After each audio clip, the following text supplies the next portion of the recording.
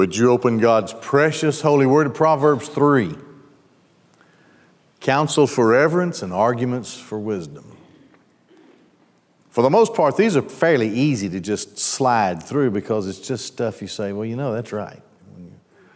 When you grow up the right way, you say, well, that's the right thing. That's the right way to live, the right thing to do. What makes it so important is that it is in God's Word. It's not just common sense. It's divine guidance. And so it behooves us to study it, not just reflecting on it as something from Farmer's Almanac, but looking at it reverently as the Word of God. And it just sort of, it sort of gives us a solid foundation for the way people just ought to live in life and the way they ought to treat other people. All right, so let's look at it. I have two major divisions here. Counsel for reverence, we'll look at that first in the first several verses, and then arguments for wisdom.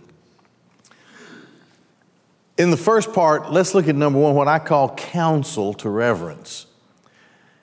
Keep the commandments. Now, these are not necessarily the 10 commandments, although a person should strive in his life to observe the 10 commandments. There's no doubt about that. But there are other commandments, like, for example, what we saw earlier about don't hang out with the wrong people. Things like that. So there's a reinforcement here of the teacher telling the student to be sure and observe the directions that he's being given. So it goes like this: my son, do not forget my law, but let your heart keep my commandments. Now there's a benefit to it. Here it is. For they will add to you length of days and long life and peace. Let not mercy and truth, the word means utter reliability. Maybe back up to the word mercy. Chesed, which is the word used for the covenant love of God. It speaks of we're talking here man to man and not God to man. So mercy, loving kindness, compassionate affection or compassionate care.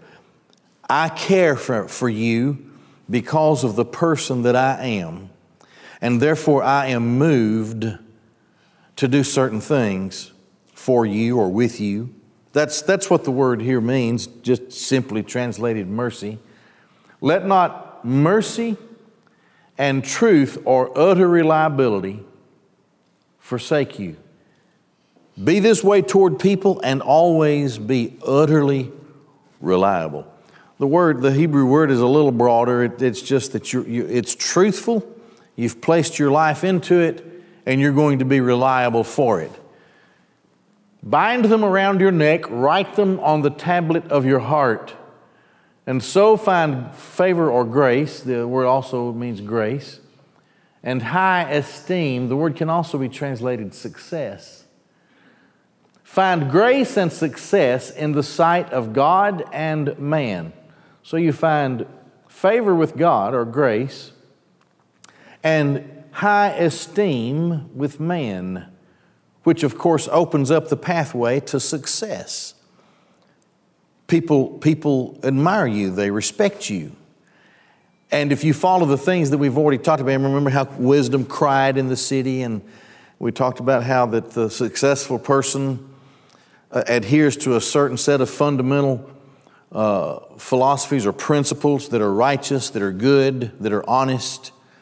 And his life is to be contrasted with the life of those who do not. They're dishonest or they're lazy or whatever. And he is always going to be more successful than those are. You just have to follow this simple basic set of rules and principles in life. The Bible gives them to us. Well, here, such a thing will cause you to find favor with God, and men will esteem you highly. Thus you will find success in your life because of the honor and dignity of your life. You know, let me go back to the clothing business days.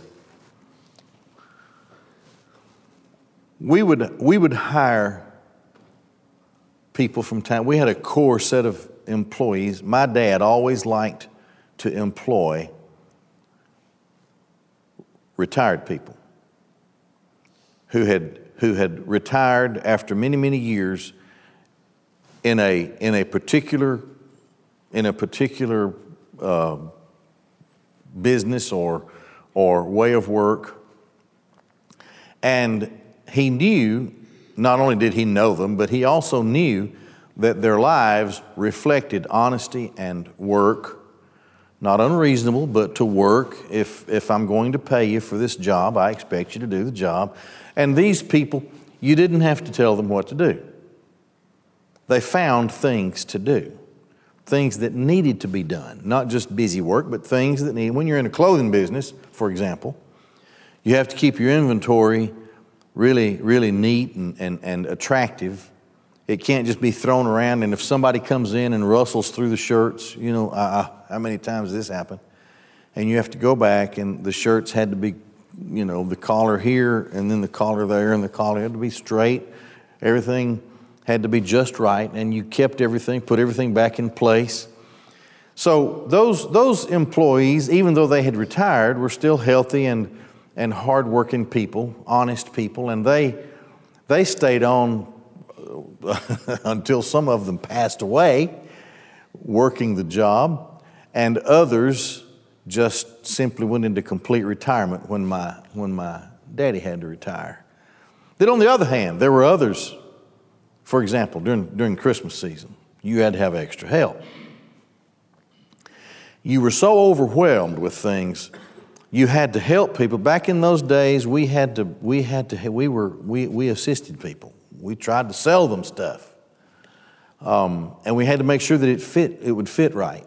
Well, there were those of us who could work the tape and know how to fit people, and take them back to our seamstress in her place back in the back there, and make sure. So one person was devoted to that until you got everything done, and then there were other people who had to ring it up. Others still in Christmas time, because we always had free gift wrapping. So you had to have other people who would wrap the presents. And this was supposed to be a well-oiled machine that just kept moving. And then the office personnel had to come every hour and a half or so, and because the sales were so heavy during that season, you'd collect the cash, except for just a basic amount that you could make change with. Had to put it in one of the night deposit bags, and our bank was 2 doors down, 3 doors down. Every hour and a half, take this. So somebody had to be responsible for that. There were a lot of things to do, so you had to hire extra help.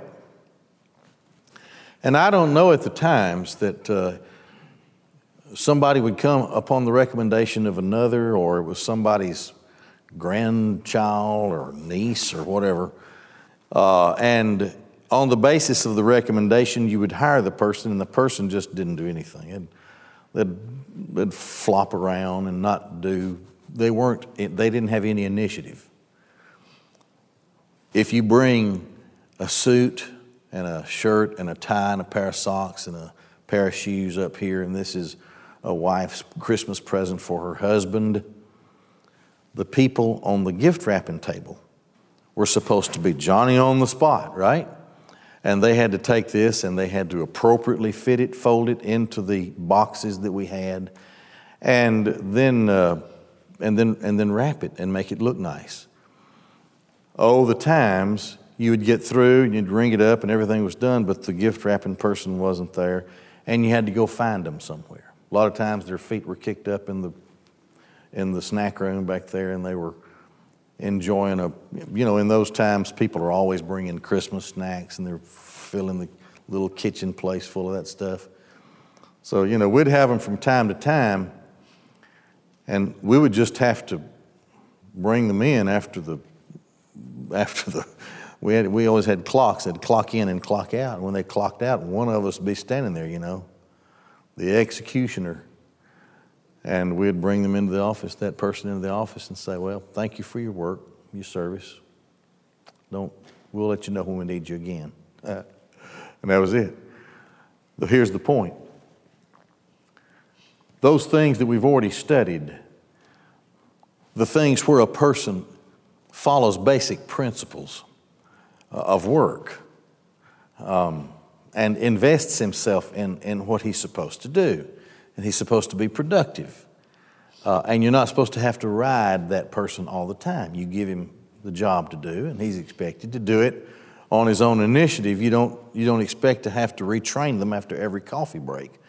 But there were those who we had to, and I speak from personal experience on people like that.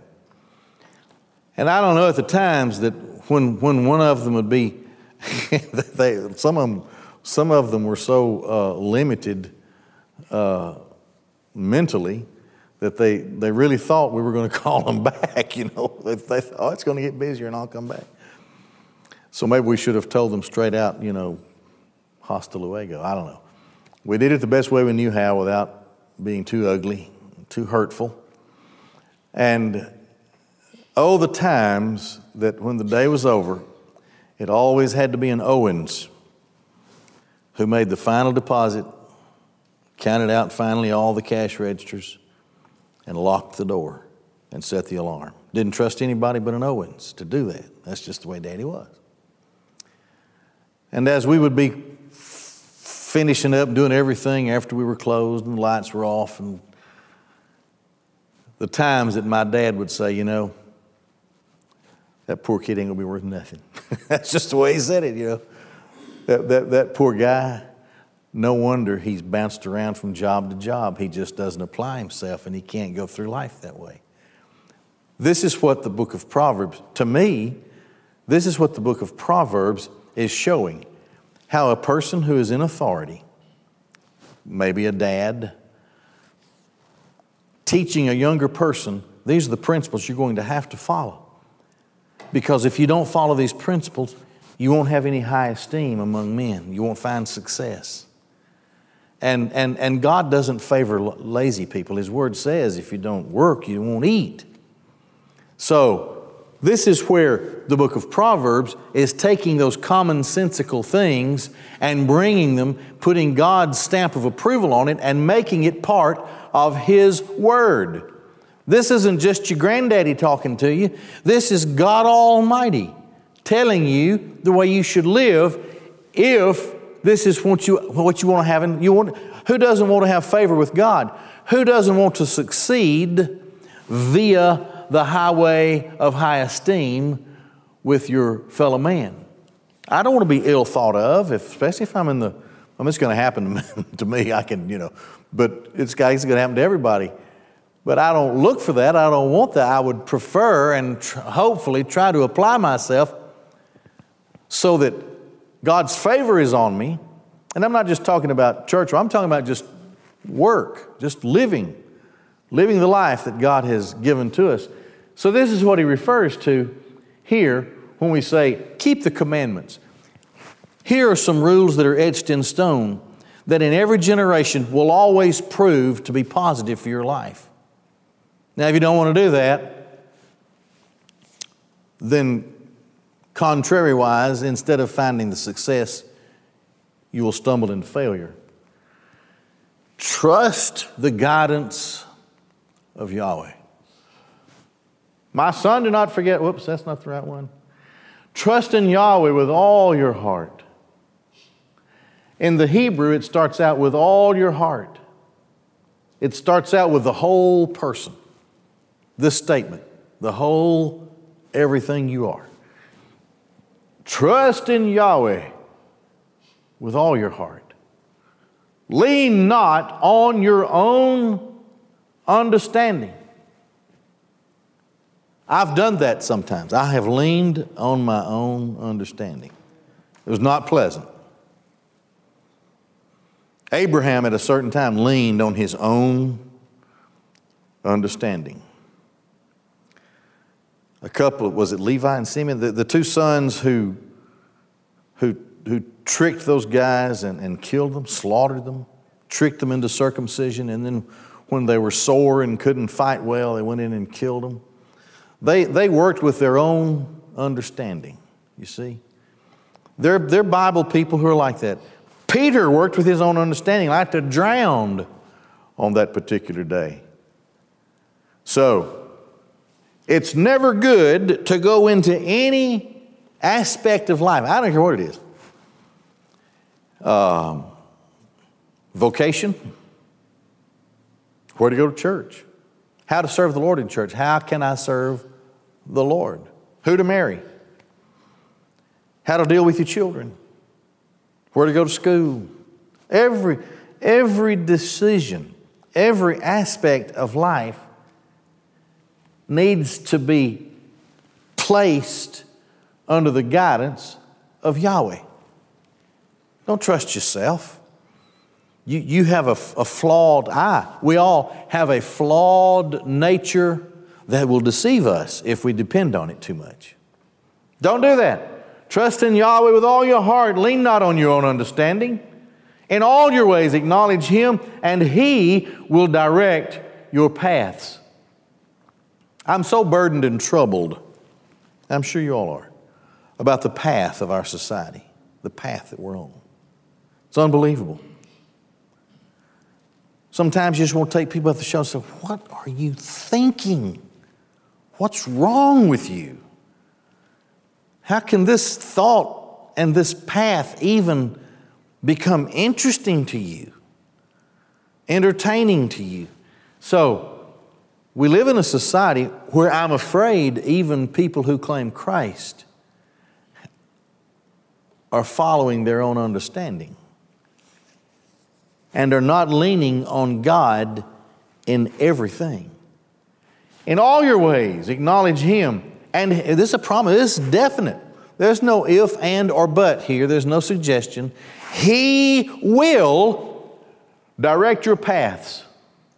I can tell you, in my life, I have experienced the joy of an open door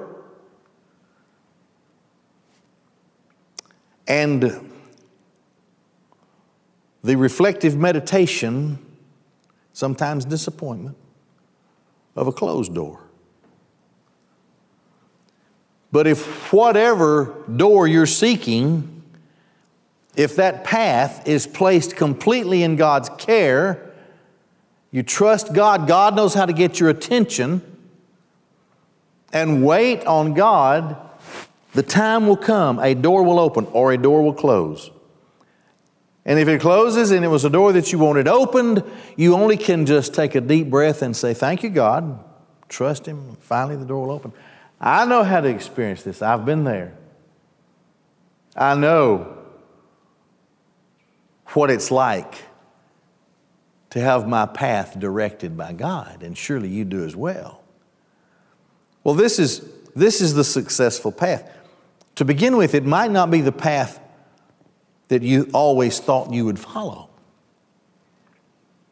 But if it's God's path, it's going to be far better than any other path that you could have made in your own understanding. He will direct your paths. Do not be wise in your own eyes. Fear Yahweh. Depart from evil. It will be health to your flesh and strength to your bones.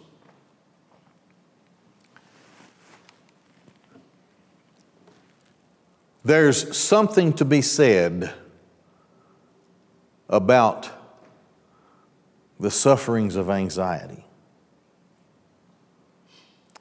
There's something to be said about how the nervous system, raising the blood pressure through doubt and confusion and a lack of faith toward Yahweh, will affect a person physically. If it is revealed to me what I did wrong to get gout, I'll tell you. It's probably being too fat. I don't know. But it is true, and you'll find this in science, in medical science. People who are filled with doubt and fear, anxieties, most of the time they only try to project themselves into a world of what if and into a world of tomorrow when tomorrow doesn't even exist.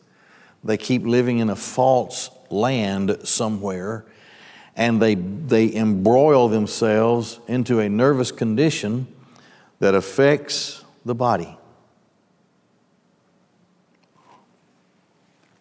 What if a person seeks to live humbly and simply before the Lord, trusting the Lord for all of his needs and his direction? He doesn't have near the anxieties in his life, but he finds peace and consolation because he has experienced unfailingly, infallibly. He has experienced that God has always taken care of him. It may not have been the way that he wanted to take care of, but who's he to say that the other way would have been worse? Christ, in our study in Luke, is giving this great contrast between the Pharisees, who were lovers of money, and those poor sinners who were coming to believe in him. And the contrast then is made, and Christ has said, and so did the writer to the in Proverbs say, this will bring death upon you. This won't give you a happy life, nor will it give you a happy ending. So, fear Yahweh, depart from evil, follow the path he has you on, trust him in everything, pray about everything. I don't care, well, Lord, what am I going to eat tonight? Just pray. God gives no reproach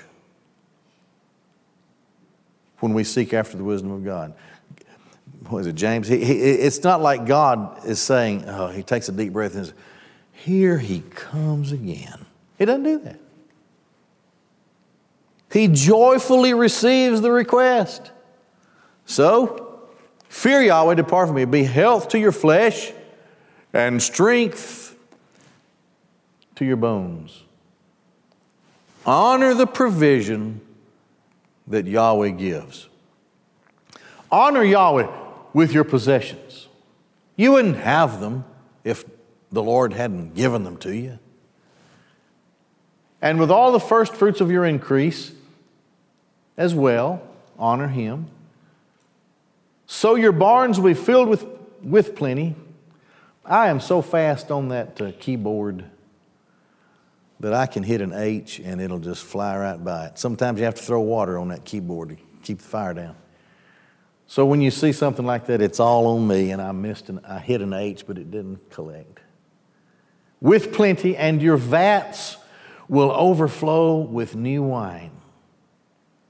This means that you're going to be provided for. God will provide for you. Why? Because you honored Yahweh, the first fruits of your increase. I read an interesting commentary on Proverbs when I was preparing to preach this. And a scholar noted so many parallels between the book of Deuteronomy and the book of Proverbs. There's so many things. You talk about the first fruits. We know about that. Studying the law of tithing and so forth, and the law of the first fruits. It's brought back to mind here the point of the teacher is that Yahweh is the one who provides for you. You should honor him with possessions and with first fruits of the increase. It doesn't say if you have increase. It doesn't say that. There's no room for doubt here. With your possessions and with all the first fruits of your increase. So what is being said? If God is first in your life and in all the stuff that he has provided for you, God will provide increase. Because you have such a heart that you honor God with it. So your barns will be filled with plenty and your vats will overflow with new wine. That's the best news a guy could have had back in that culture, in that day. Accept correction when it comes from the Lord. My son, despise not the chastening of Yahweh, nor detest his correction. In that sentence, it's a given. We are flawed individuals. We are jars of clay, and self in the weakest moments is going to overwhelm us, and we're going to sin. And God will chasten us. He will correct us. For whom Yahweh loves, He corrects, just as a father does the son in whom He delights. If as a younger father, I may have used this illustration before, but if as a younger father, I with my 4 little children and Pat are in Walmart,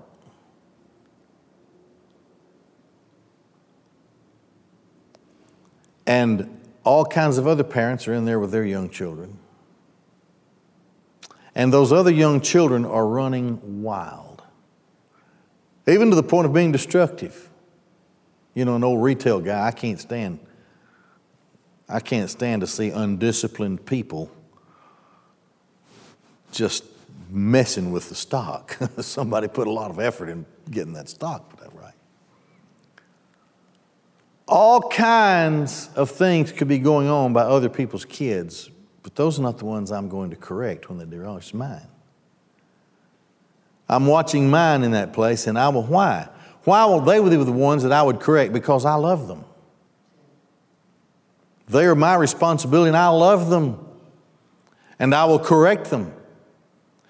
So, when the chastening comes, when the correction comes, we accept this as a loving action from a loving Heavenly Father who delights in us. And in that delight wants to keep us on the path. And He may have to snap us on the nose every once in a while to keep us where we go. Number 2, arguments for wisdom. There's a practical side and a theological side. So let's look at the practical side. It's a beatitude. Blessed is the man who finds wisdom, and the man who gains understanding. He has the blessing of God stamped on his life. For better are her proceeds, that is, the proceeds of wisdom, than the profits of silver, and her gain than fine gold. She is more precious than rubies, and all the things you may desire cannot compare with her. Length of days is in her right hand, and riches and honor in her left hand. Now, the word riches is a Hebrew word that doesn't just mean money. One of the greatest lessons in life for people to learn is that there are a whole lot of things in life that are worth more to you in life than the profits of silver or the gain of fine gold or a bag full of precious rubies or everything that you ever want or could desire. Now remember, Solomon is doing the talking. I think it's good, although Proverbs was written before Ecclesiastes. It's generally believed that the Song of Solomon was written by a very young Solomon, a romantic young man. Proverbs in his middle life, but then Ecclesiastes at the end of his life. We know what happened to Solomon. So we keep in mind that the proof is in the pudding. He says many of the same things in a summary fashion in Ecclesiastes, and he says, I've been there. I didn't follow what a man ought to follow, I went down my own path and I found ruin. I found sleepless nights. I became old before my time. I failed in so many ways. Solomon came to realize the truth of what he writes here, inspired of the Lord. All the things you may desire. You know, one of the things that Solomon says in Ecclesiastes is this. He said, if I put my eyes on it and I wanted it, I got it. That's what he says. That's a Owen's simplified version. That's what he said. If I saw it, I don't care what it was, and I wanted it, I got it. In Solomon's case, it would have been the best house, it would have been the best vehicle, it would have been the best clothes, it would have been the 1,000 top women in the world, 700 wives, 300 concubines. It would have been gold mines. All he had to do was just go somewhere and stick in a shovel, and he found gold. What a guy. If he wanted to increase production, he would start a maritime naval, and the Bible talks about how he had these ships that would go and trade with other countries. All he had to do was put the stuff on a ship and send it out and go trade, and they would come back with more stuff, more money, more goods. He was always in the black. He was always positive in his trades. It was almost magical. It wasn't magical, it was divine. God was doing anything he desired, but look at what lack of wisdom did to his life at the end of it. It was vanity. Empty, like a mist. All the things you may desire cannot compare with wisdom. She gives length of days in her right hand. It keeps going back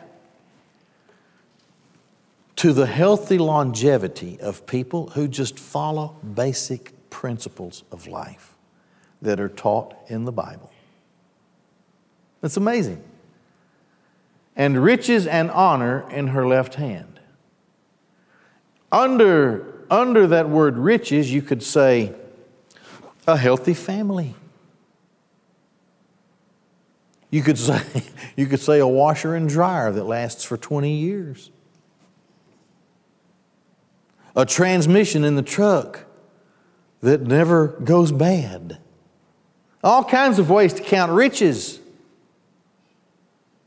And then, of course, the honor, the dignity of such a life. Her ways are ways of pleasantness, and all her paths are peace. She is a tree of life to those who take hold of her, and all who retain her are happy. I got to tell you this. We have Mother this week. She goes back to my sister tomorrow. But it was spring break, and Pat was available to keep her. And I can understand. She really enjoys the older shows. And you can find them, Mostly black and white, but you can find them. So today I watched Father Knows Best. It's just, you would think those people would be tarred and feathered today. That guy, Robert Young, would never get a job. Jane Wyatt would be laughed out of town. Sweet little obedient kids. It's just so unbelievable. But then I'm thinking, because I had this message on my mind, and I'm thinking, I know that it's play acting, and I know that here are people on set, and there's sound people, and camera people, and light people. I understand that. But just to take in the principle of the show, which was a reflection of the culture of the day. And I'm thinking, how pleasant is this household? It's orderly. They prayed at their table. The daddy quoted scripture. The little girl found a bird that was nearly dead. And on about 2 or 3 different scenes, they quoted the Bible. They all went to the dinner table. They were dressed fit to kill, you know. They starched all their stuff right before they sat down for dinner. I don't know. Dear old Dad always had his tie on. Had a neat felt hat that he wore when he would go out the door. The strong bond between the husband and the wife, the father and the mother, and the parents and the children, because they were orderly. I know it was play acting, but behind the script was the set of principles that we see in the Book of Proverbs. It was pleasant. Now, you take kids these days and put them back in that house, oh man, you know. Or maybe even mom and dad, I don't know. The ways of wisdom are pleasant. Her paths are peace. She is a tree of life to those who take hold of her, and all who retain her are happy. Now that could be placed under the broad spectrum of riches.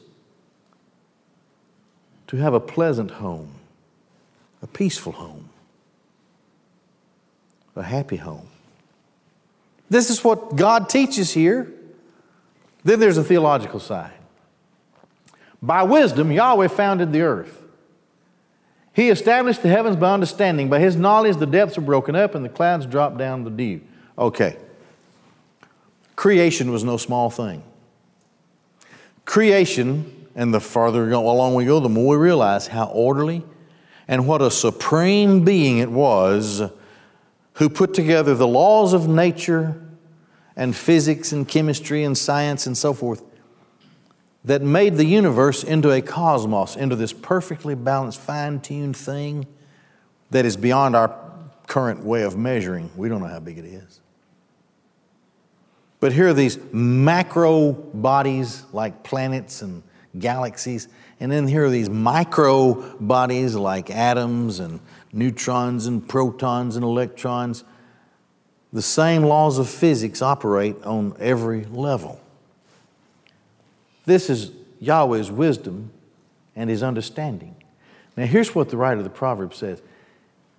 He says, believe me when I tell you, the God who made everything orderly the way that it is can put order into your life.